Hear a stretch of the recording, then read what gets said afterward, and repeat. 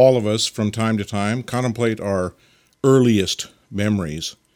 My earliest memories come from when I was about 5 years old. I was born in Laramie, Wyoming, and spent the first 8 years of my life there before my family moved to Oregon.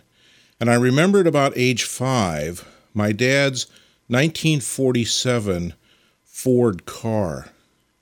It was a big behemoth thing, forest green, with this huge trunk. I can still see it in my mind's eye if I think about it now. This car, found in an old railroad depot which had been relocated from its railroad siding off to a farm in North Dakota, where it now just serves as an outback building.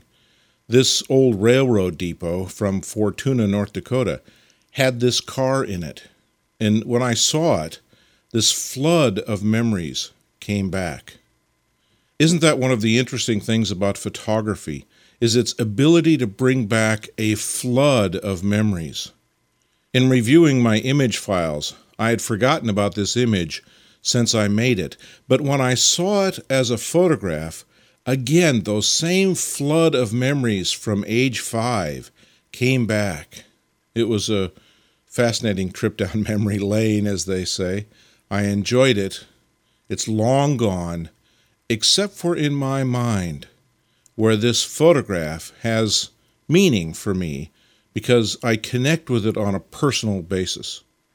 Of course, you may not.